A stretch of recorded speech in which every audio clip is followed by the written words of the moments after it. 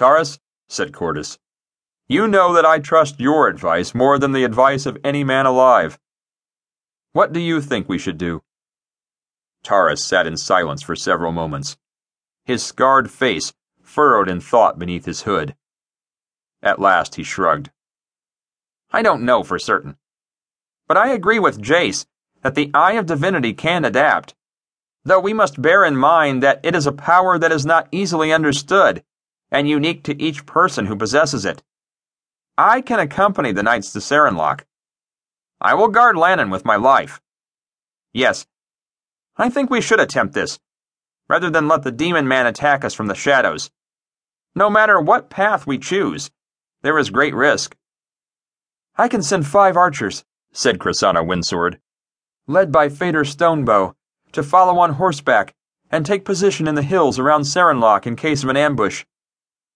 The 5 archers of Dremlock, Aldrea said excitedly to Lannon. They were trained in my homeland of Barenthia before they came to this kingdom. Fader Stonebow is the greatest archer who has ever lived. Then who will guard the wall? Said Cordus, frowning.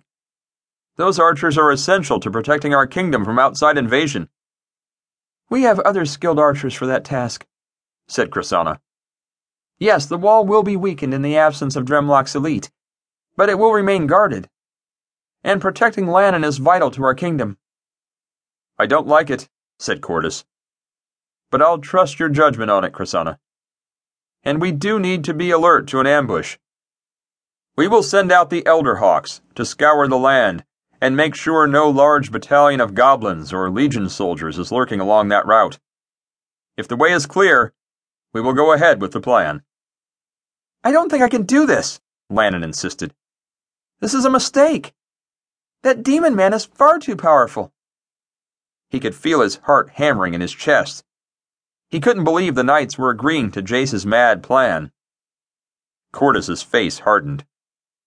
You will do as you are ordered, Lannon, and I am ordering you to do what you must to defend this kingdom.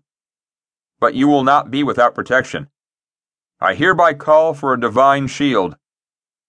The other High Council members spoke their support.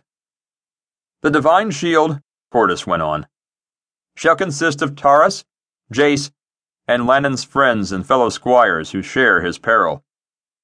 Cordus then ordered the huge red knight, Thrake Wolfax, to join, along with the 2 Blue Knight guards, Willen Shadowwalker and Zenon Firespear. He also made Furless an honorary member. Those present had to swear an oath to protect Lannon at all costs. The divine shield is strong, said Taurus. May our foes break against it. Aldrea smiled at Lannon. We'll defend you to our last breaths. That's right, said Vorden. If you die, we die first. No enemy will get close to you, Lannon, said Timlin. He beamed. This divine shield is a great idea. We're all in this together now, said Jarrett. But he rubbed his shoulder, his face looking uncertain. The blond-haired squire was usually cheerful and optimistic, but his eyes looked haunted. He seemed as terrified as Lannon. Jace smiled at Lannon. There are few men in this world who are defended by such quality warriors, and friends, as those who defend you. Lannon did not return the smile. He was being ordered to fight a battle that seemed impossible to win. He'd felt the power of the demon man's gauntlet, power beyond any knightly skills or even his Eye of Divinity. How could Lannon feel anything but misery when he was certain that nothing but death awaited him in the ruins of Serenlock Castle?